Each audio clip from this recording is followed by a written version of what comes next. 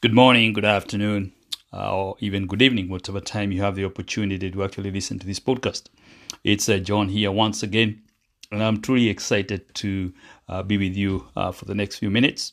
I want to share with you an extract from a phenomenal book that I recommend everybody to read, and this is As a Man Thinketh, a profound book that was written in the early 1900s and still as relevant as it was then. And this is what I would share with you from James Allen, again from As a Man Thinketh.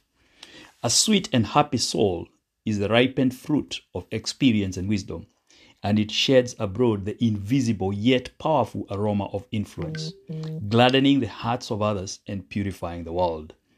And all who will and who have not yet commenced may begin this day, if they will so resolve, to live sweetly and happily, as becomes the dignity of true manhood or womanhood.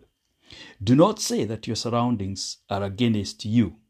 A man's surroundings are never against him. They are there to aid him, and all those outward occurrences over which you lose sweetness and peace of mind are the very conditions necessary to your development.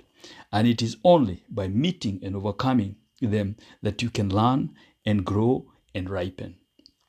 The fault is in yourself.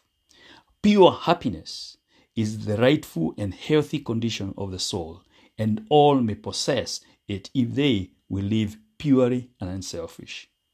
Have goodwill, take all that lives, letting unkindness die, and greed and wrath, so that your lives be made like soft airs passing by.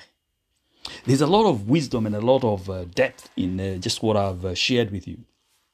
And, it's very easy for us to blame circumstances, to blame other people, to blame all sorts of conditions for the situations in our life. But the truth is, like James Allen rightly puts it, is that the fault is in ourselves. It's never outside of ourselves. And I want to share with you a metaphor that I've shared many times. And this is, if I take an orange and I squeeze an orange, what will come out is orange juice.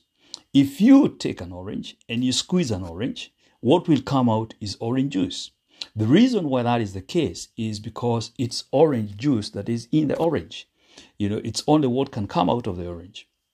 Similarly, if life circumstances squeeze me, or somebody squeezes me, and out of me comes anger, it is not because of the person who is squeezing, it's because of what is inside of me.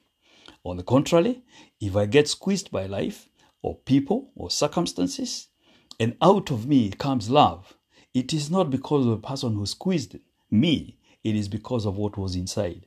Therefore, in order for us to resolve any situations that we are experiencing as we go through this wonderful life, the key thing to understand is that all the resources we need, everything that we need, is within us. It's not what is outside of us.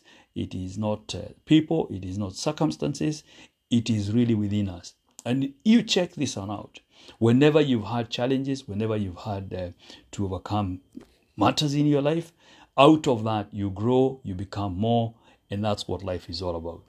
So I encourage you that in the next month or so, or this month of coming month of March, please take time and make it a resolve within yourself to use every challenge, every circumstances to grow and become a better person. Thank you very much, and have a lovely day.